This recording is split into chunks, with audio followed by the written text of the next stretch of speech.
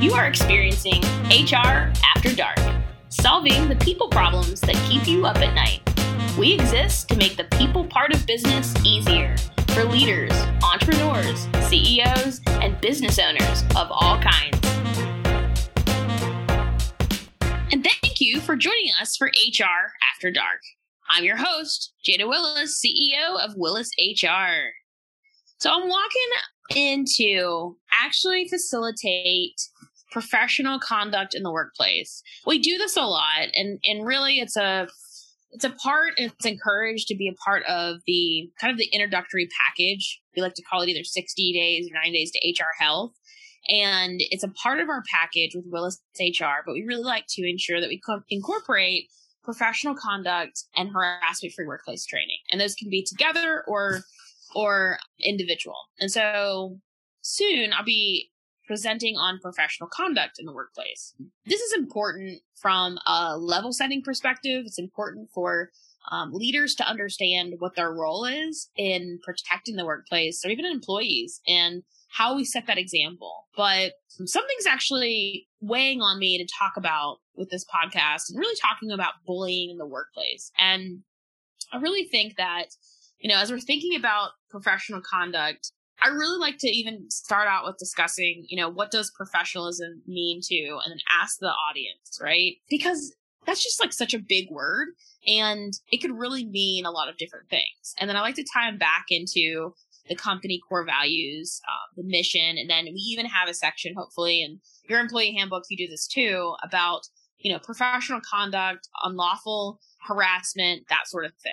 But you have to understand that really all these little behaviors that could lead into a violation of unprofessional conduct, or that leads into harassment, is really just the foundation of bullying in the workplace, right? So if you have an employee on your team that either you've heard about this, there have been some concerns reported, or you've even witnessed this, that they make comments that, could actually really hurt someone, right? Or maybe they're just, condescending, or can be rude at times, and they're moody. They're known as the moody one. Right, wrong, or indifferent, this individual is creating or contributing to a toxic workplace. And a lot of times we as leaders allow these employees to, especially if they're high performers, right? So even high-performing bullies need to be addressed. And we allow these employees to kind of get away with it, or shrug it off. That's just John, or, that's just Barb. So, and really, we do this. We kind of like shrug it off and also attribute some type of category to it. Oh, well, Barb's been with us for 20 years and she's been like that this whole time. That doesn't make it right. And it doesn't mean that Barb or Steve or whoever else, right, is not impacting other employees and creating a low morale, or even causing folks to not want to come into work. So it's impacting, attendance. And even maybe you have new hires and they're going to be like, you know what, I have other options and I can apply for another job and not have the same type of work environment, or at least hope so. And there's just so many things that add to, like, you think that you're just shrugging off and, you're allowing someone to just, be themselves. We're a family. All these things are thrown around. But in all actuality, these are bullying behaviors. And we as leaders have to address these behaviors in a confidential way. You're meeting with the employee, having a one-on-one, and you're really asking them seek to understand questions, and asking about if they understand that their words or their behavior, and try to have specific examples and be factual. How could that impact someone else around them, right? And I just think that we should just not allow, well, I've always been this way. Well, listen, this is a different environment. Everybody has their own stress, their own personal problems going on. And listen, everyone has stuff. And so it's not fair that we're allowing one employee, or even a handful of employees, to dictate our culture in the workplace.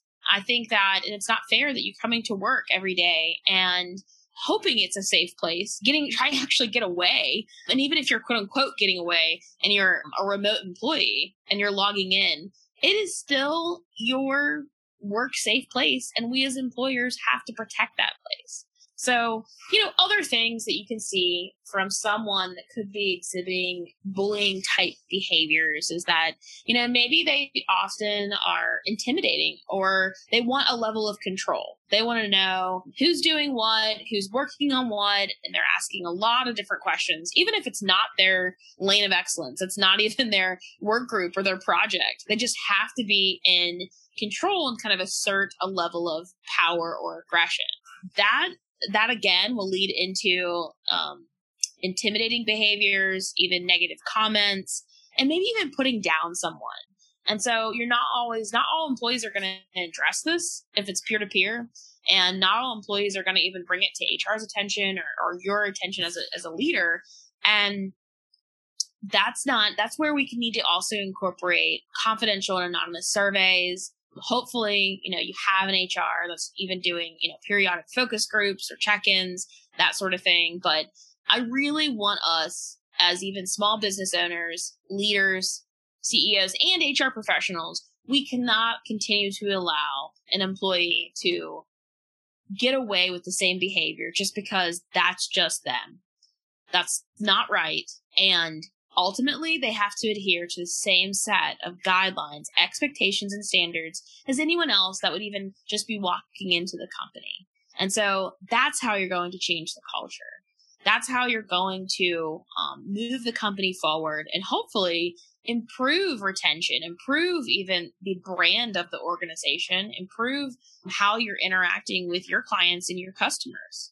So wish me luck as I go into present professional conduct in the workplace, and there are many more to come. So if you ever have any questions about this, or, maybe you have an employee that you have no idea what to do with them, and you just say, they're a handful. I don't know how to address it. That's okay. There are HR partners that can help you. And so I need you to reach out to willishr.com or just give us a call. 803-714-3715. And we definitely are able to help you with all of your people problems, employee situations, and just making sure that we are being protective of our culture, our people. So try to get some sleep tonight.